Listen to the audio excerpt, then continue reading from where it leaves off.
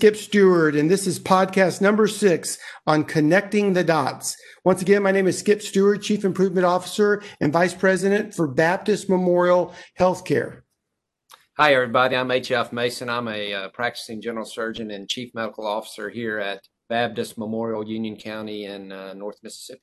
And hey, everyone. I'm Jake Lancaster, an internal medicine physician and Chief Medical Information Officer for the Baptist System. Well, we are very honored today to have Dr. Lisa Yerian, Chief Improvement Officer from Cleveland Clinic, with us to talk. Dr. Yerian, if you would, tell us a little bit about yourself and your role at Cleveland Clinic. Thanks, Skip. And just first off, I just wanted to say thank you so much for inviting me today. It's really been a pleasure getting to know you and your organization a bit better. So thank you for that. My name is Lisa Yerian. I am a practicing surgical pathologist and the Chief Improvement Officer at the Cleveland Clinic. I came here straight out of fellowship 16 years ago, and about 10 years ago, became the first physician leader for what was then called Continuous Improvement, just the Continuous Improvement team.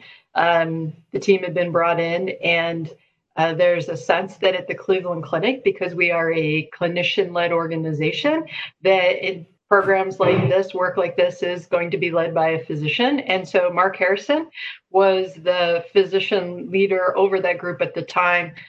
He now is the CEO at Intermountain. Many of you, I'm sure, are familiar with the fantastic work they're doing and have done.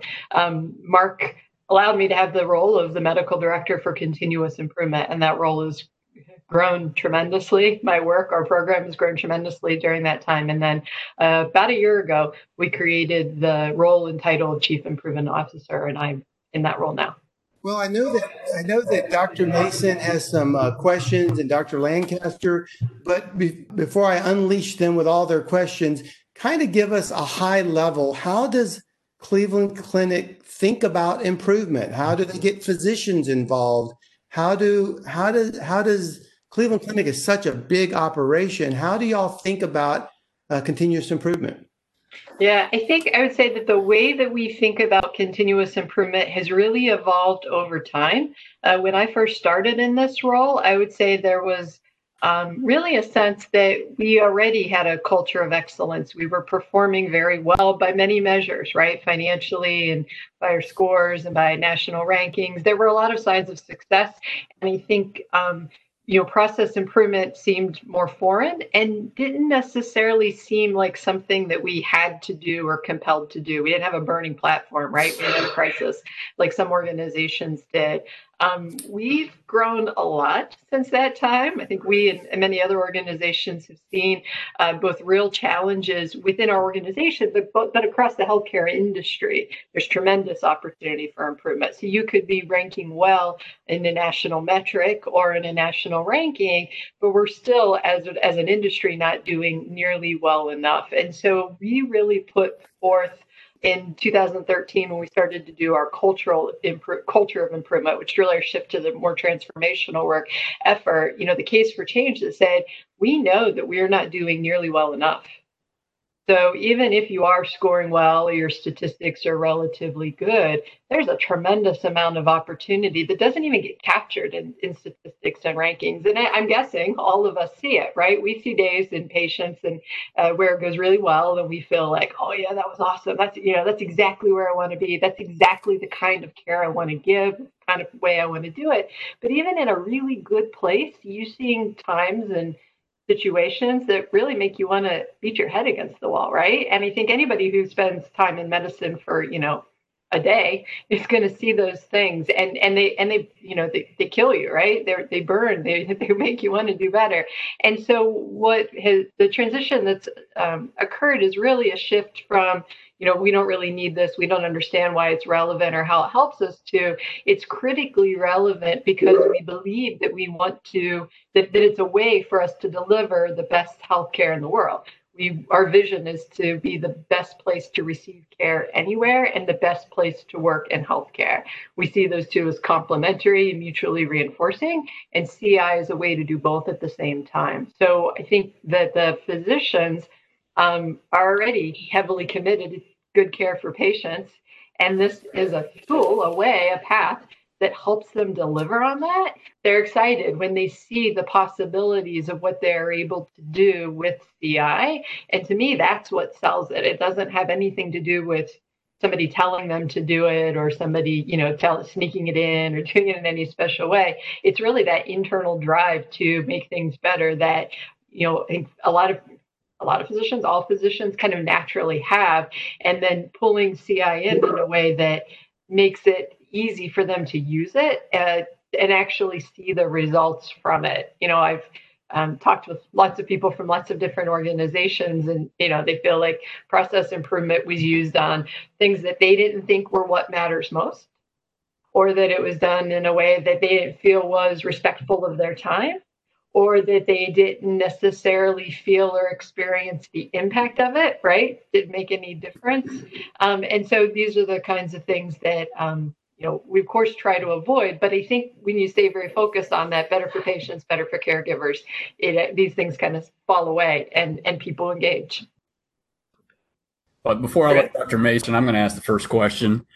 And this is a theme that has come up in several of our recent podcast episodes is how do you know what things to work on? So there are thousands of processes that are broken in healthcare. We can't do them all at once. Sometimes it seems like we try to do them all at once. Do you have a good intake process or way to prioritize which things you're going to work on just to make sure that you can successfully complete these?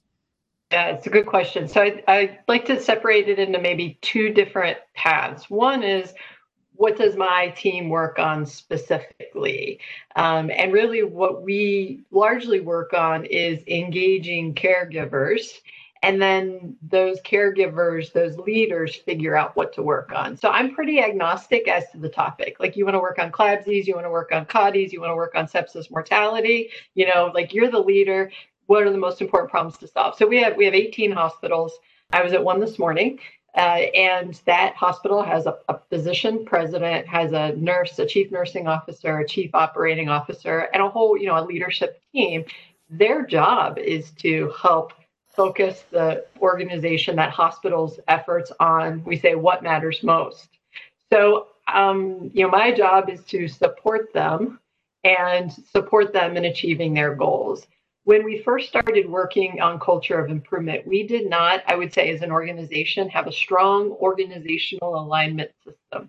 And what I mean by that is we did not have a strong system to enable everybody to focus on what matters most. So what we would do is go in to work with the team and say exactly that, what matters most, because people would have all these different problems they want to solve and projects they want to do. We say, what matters most?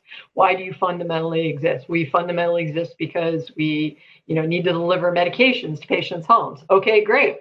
That's what matters most. How are we doing? How do we know if we're doing it or not? What gets in the way? So once you focus on what matters most, we say what gets in the way of that, and that's all the problems. And we start tackling and prioritizing and tackling problems one by one. We now have implemented OKRs, or objectives and key results, into the organization a couple of years ago. That has helped because at the enterprise level, we have very clear goals around how do we ensure we are the best place to receive care anywhere. And that's where our quality and safety and patient experience goals come in. And how do we take good care of our organization? And that's where some of our financial stewardship targets and goals come in. And so we are continuing to develop that system, but for that group, for the leadership team, what matters most has become more clear because of that system being in place, where I'm aligning my objectives and the key results I'm trying to deliver against the organization. So that's helped us a lot. I'm actually giving, so we work with leaders, and then they decide really what do we work on, what are our priorities. I actually have been doing some recent reflections on how we started, which was that we started with the willing, right? I didn't start with the first leader, somebody who was going to be hard. I worked with somebody who would work with me. And then we gradually worked with the next leader and the next leader. So the first was an executive director within the finance division. And then, then we, got the CFO excited about it. And then we were working across all of finance. And I brought the executive chief nursing officer to see it. And she said, Lisa, will you work with me to do this across nursing? We have 26,000 nurses. So I was like, I'd be thrilled to work with you on this. So we started to work on nursing and working through all of the nursing areas and nursing leaders across all of our hospitals. Early on, it was easy to say, well, I'm going to, work with whoever's willing to work with me next. One of my kind of recent reflections from the COVID crisis and some of the work we were pulled into there was we suddenly got pulled into solving problems that were what matters most for the organization, but it wasn't with the willing, right? So we really had to figure out and push ourselves how to work beyond the willing, right? I got called into one very specific project where the leader who I was supposed to be supporting wouldn't call me back for days. And it's like a really important problem that the organization needed to solve. Finally I got a hold of him and I asked him, tried to have like a connection conversation. And one of the things he said was, I don't trust you. And I was like, it was kind of surprising to me. There are a lot of people at the Cleveland Clinic who trust me. So I was kind of taken aback by that. I mean, I appreciated his candor, but tell me more about that. And he went through kind of the history, why he felt I was there and this and that, and I kind of, I got to the point, I was like, I can't convince you to trust me. There's nothing I can say right now that's going to make you trust me. I think I can help you. I think I can help your team. I think I can help us get this done. Are you willing to try? Because I knew the only way I could get him to trust me is to work with me, right? I could only demonstrate that I could help his team, would be willing to help his team. And he agreed to let me do it. And now, 6 months later, he has a model area and he's doing all of the things in the model and he's ecstatic. And we helped him set up this flu tent. We've seen thousands of caregivers. Now it's totally, but I wouldn't have gone there because he was not one of the willing. And with 67,000 caregivers, it was very easy for me to say, oh, I'll go to the next willing. I'll go to the next willing. But in retrospect, it's quite likely that I was missing the opportunity to really challenge myself and challenge the organization and tackle the most important problems that we had, right? It's possible that the hospital I was at today that started in 2014 was not as important strategically or from a, patient care impact perspective as another hospital that started later that just didn't have a president who was willing at the time. So we're figuring it out. Dr. Urian, I read your paper called No More Projects. And the cool thing about it is actually before I even read the paper, I kind of had an idea of the way the paper was going. And the Cleveland Clinic is just known worldwide for its quality health care. But it looks like in 2006 is when you guys really decided to focus on CI, and you guys developed or created a central improvement team. But in 2012, you guys decided to take sort of a different direction, and maybe you figured out that things weren't going quite the way you wanted it. And I would like you to tell us a little bit about that experience during those 6 years and what happened and what made you decide to change your strategy. Yeah, it's a good question. So the team was started in 2006. You're right. They were bringing in some tools, so some kind of standard tools and some project work.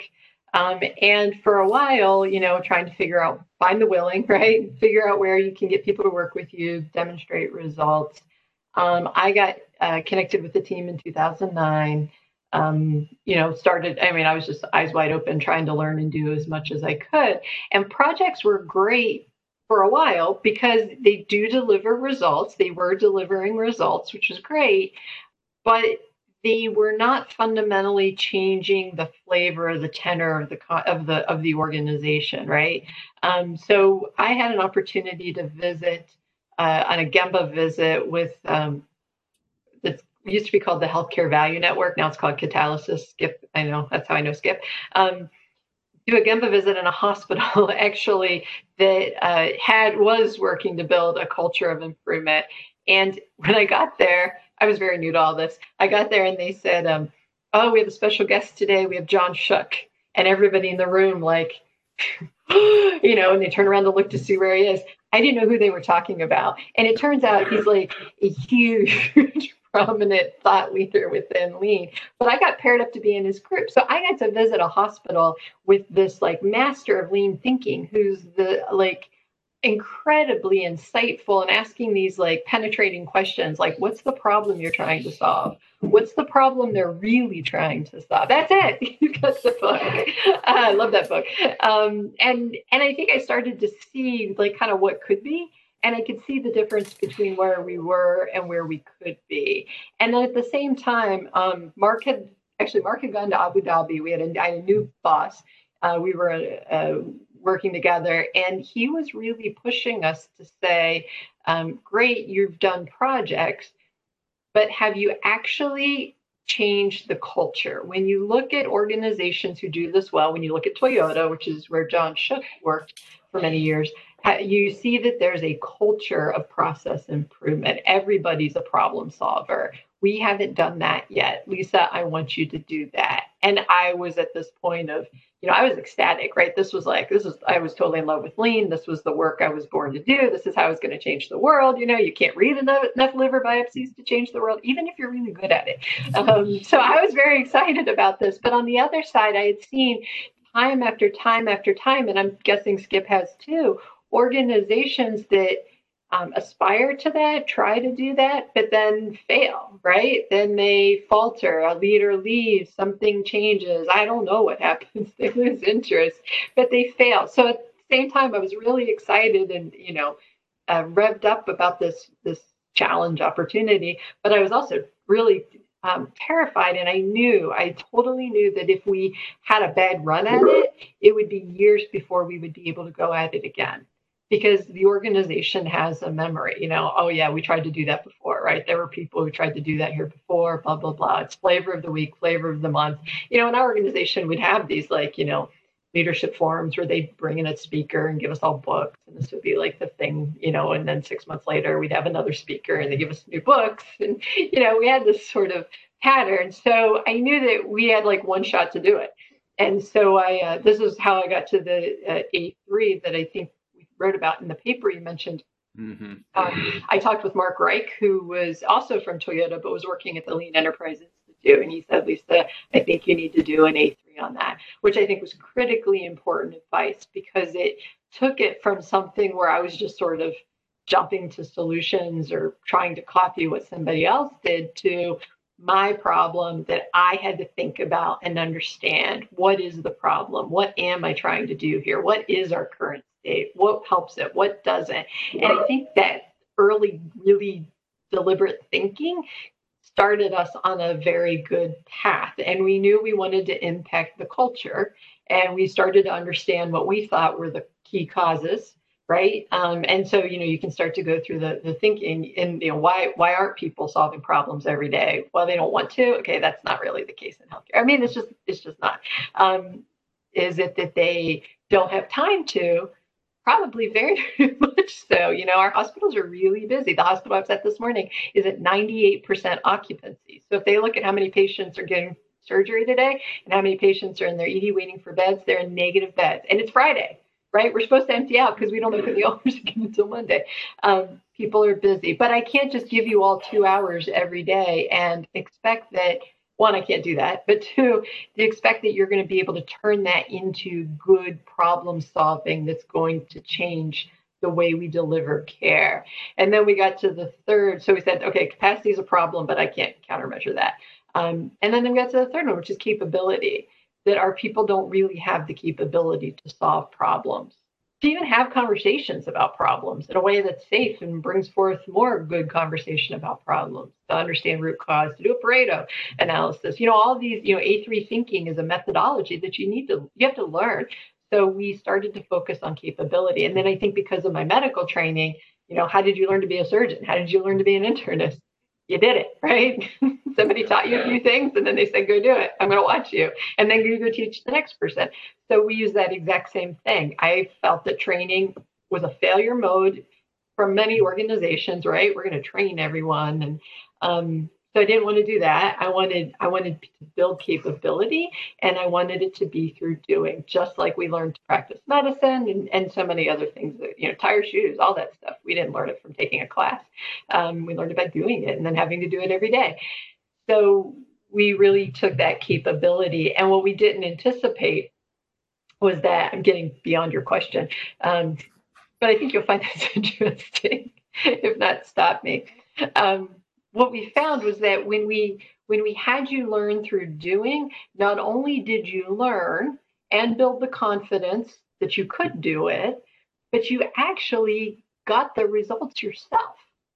And so people were excited about it because then they saw what was possible, and that drove them wanting to do it again, which is something that was total luck. I had no idea that was going to be the case. And I remember very clearly, we did this, the first model area was in finance, and we would go, the executive director and I would go there every Friday afternoon. It was on another campus from where I normally worked.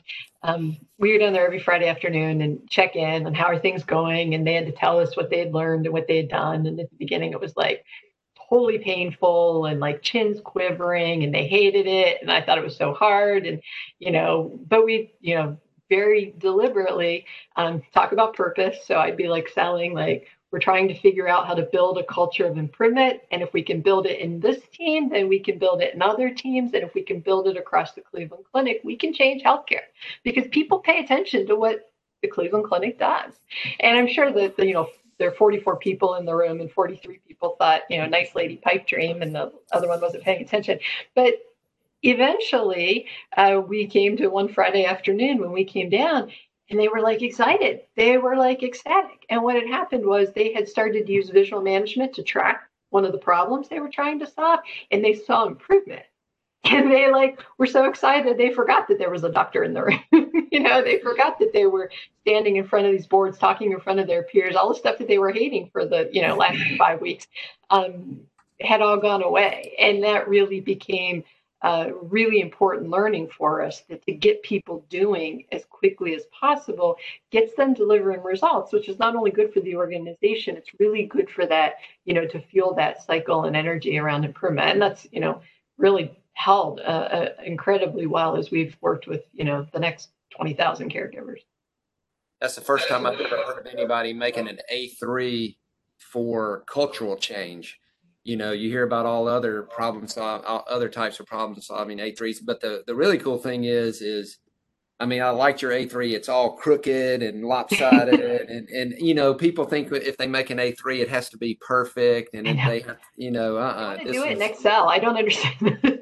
Yeah, I think that was real cool, and I really like the statement that you made where you said we needed to engage all 52,000 caregivers in improving care for our patients. We needed to create a culture of improvement, a culture in which every caregiver is capable, empowered, and expected to make improvements every day. And I really like that, expected. How did you bring that about? Specifically where the environmental service worker, the people who's bringing the trays into the patient's room. How did you engage them to, hey, I'm expected to improve every day. What can I be doing? Yeah. So typically we start, or when we start with kind of capable and empowered, and expected comes later. And what I found is that, and particularly with the groups that you talk about, once they are capable and empowered, expected kind of becomes irrelevant. We've worked with too many teams who haven't felt empowered. Some of them ever in their lives, right? You hear people tell stories about how their posture changes, when you go to see them.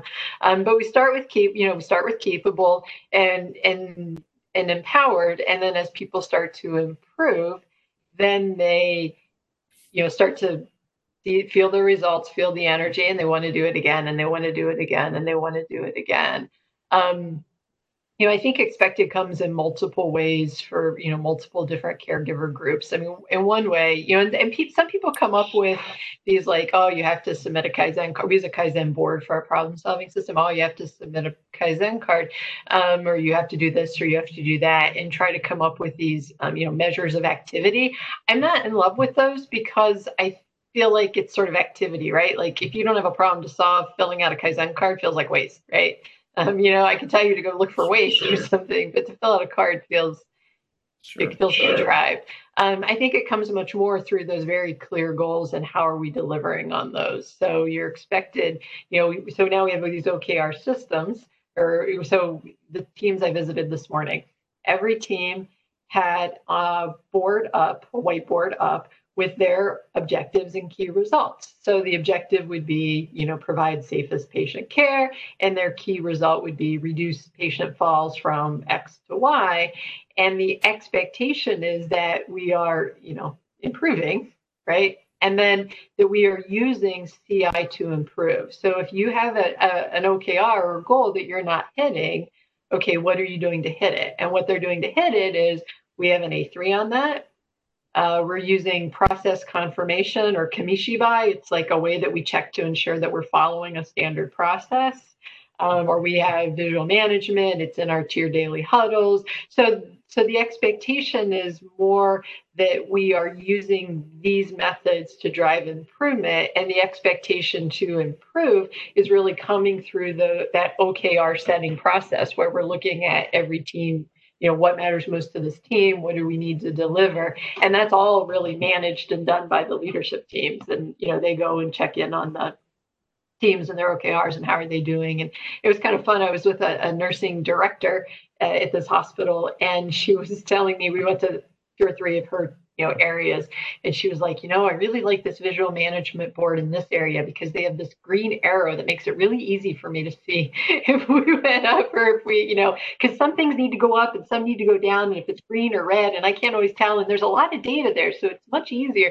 But just the fact that, and like I've known her for years, like I can remember like a time when there's no way we would have been walking through the hallway having this conversation, but now she's critically thinking about the best way to, help her teams forward their visual management systems so they can be even more effective. And then this other the nurse manager in one of our intensive care units in this hospital told me that they had this days since board. So for CLABSIs, CAUTIs, and I think it was falls, they had days since, and they had on there, 121 days since one of them and however many days since the other. And she said, we liked the board, but the problem was when we asked the team members how many we had actually had this year, they had no idea. So if you said 4 days since the last patient fall, well, how many we had this year? Is it 1? Is it 10? She's like, so the team didn't really know how we were doing. And so we, so we asked them, how could we countermeasure that? And they came up with this board that cost $900. She's like, that did not meet our financial stewardship. So she showed me these. They're like printouts, that are in those little sheet protectors where they had CLABSIs, CAUTIs, falls, but it had just a quick visual for how many we'd actually had. But I was so excited about a nurse manager who cares so much about her team really knowing how we are actually doing. Like day sense isn't really good enough. Day sense could be 4. That's not really giving them a sense of how we're doing. And another nurse manager in another area, they were working on I think they also had patient falls, and they had this visual of a mountain, and every day without a fall, they had a person, their nurse manager cut out was like moving up the mountain. But I felt like they were critically thinking about how do they keep their people, engaged in this and empower. Part of being empowered is knowing where, how you're doing, where your opportunities are. So you mentioned earlier about the COVID-19 pandemic and how you had to be deployed for maybe some specific organizational goals. We found that some of the processes that we had kind of running really well before the pandemic have backslid a little bit. Some things maybe related to CAUTIs, CLABSIs, and things of that nature. And one of the items we identified for maybe why is that our workforce is just so fatigued now. And maybe the energy that they had prior to the pandemic for doing these improvement projects is not there anymore. Have you all noticed the same thing? And if so, how can you really address that and get them back to that same energy level? Yeah, it's hard. Yes, we've seen the same thing. And for our quality goals, we've done a lot of analyses because some of them have gone the wrong way because of COVID, right? It's literally the infection makes you more inclined to, whatever. But some of it is fatigue, caregiver fatigue. Taking care of our caregivers is huge, and I worried a lot because early on people were like, "Oh yeah, frontline workers, essential workers, support it." But then, that energy starts to drain. Really, as our caregivers' energy was starting to drain, so I worried a little bit about that. And then we had tremendous support for our caregivers who had COVID infections, but less obvious or prominent support for the rest, everybody else who was still working. I think that, so we have seen that problem. And actually, that was one of the things we talked about this morning. Some of the leadership's messaging, I think, really, really matters. Like what matters most, and then refocusing. So how do we get back to our standards? How do we back to our standard work? So for this hospital, the leadership team is still going out on Gemba walks, still talking to the team, still asking what gets in the way, still asking them how they're doing. So I think that does a lot to help keep the team and keep their energy. And I think also sort of shifting responsibilities and time, and having this sort of deliberate approach. So, I was asking one manager this morning, how do you create time? And then the manager said, well, every day, we know that we're going to have this huddle, or we want somebody to do this. I also think kind of skinning it down to say, like, okay, what matters most? So if we're slipping in these three areas, which one is the one that we really want to be engaged in? But the teams have gotten very creative. So whereas before we would have huddled in one room, okay, where can we take this? And some have said the move to virtual has really helped them. One question I'd love to ask you is, let me ask two questions if that's okay. Sure. One quick question is, I'm more curious than anything because of how big Cleveland Clinic is. How big is your continuous improvement group? We have about 50 people. About 50.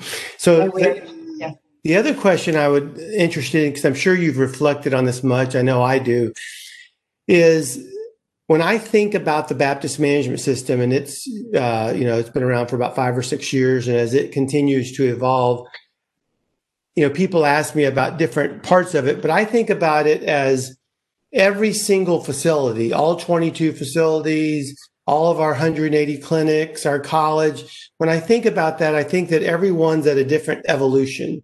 And but even though I do think about that, ultimately I boil that up and I think about where is it we need to go next year. If I had a magic wand and I could get us from this place to a year from now, where would that place be? Where what areas do we need to get stronger in? I also think often about, maybe just because I'm a nerd, but I think about entropy, that second law of thermodynamics that says that everything is in a process of degrading, or as I've been saying it lately, your sandcastle wants to melt. It's melting away. When you think about Cleveland Clinic and the amazing work y'all have done with improvement, if you had that magic wand and you said this one area would be where we would take the next step for significant improvement, where might that be at? So for me, what I think our next step is, it's the enterprise-wide improvements. And that's some of the work I've personally been involved in lately. So I've seen fantastic work at the team level, or at the unit level, or even at the hospital level.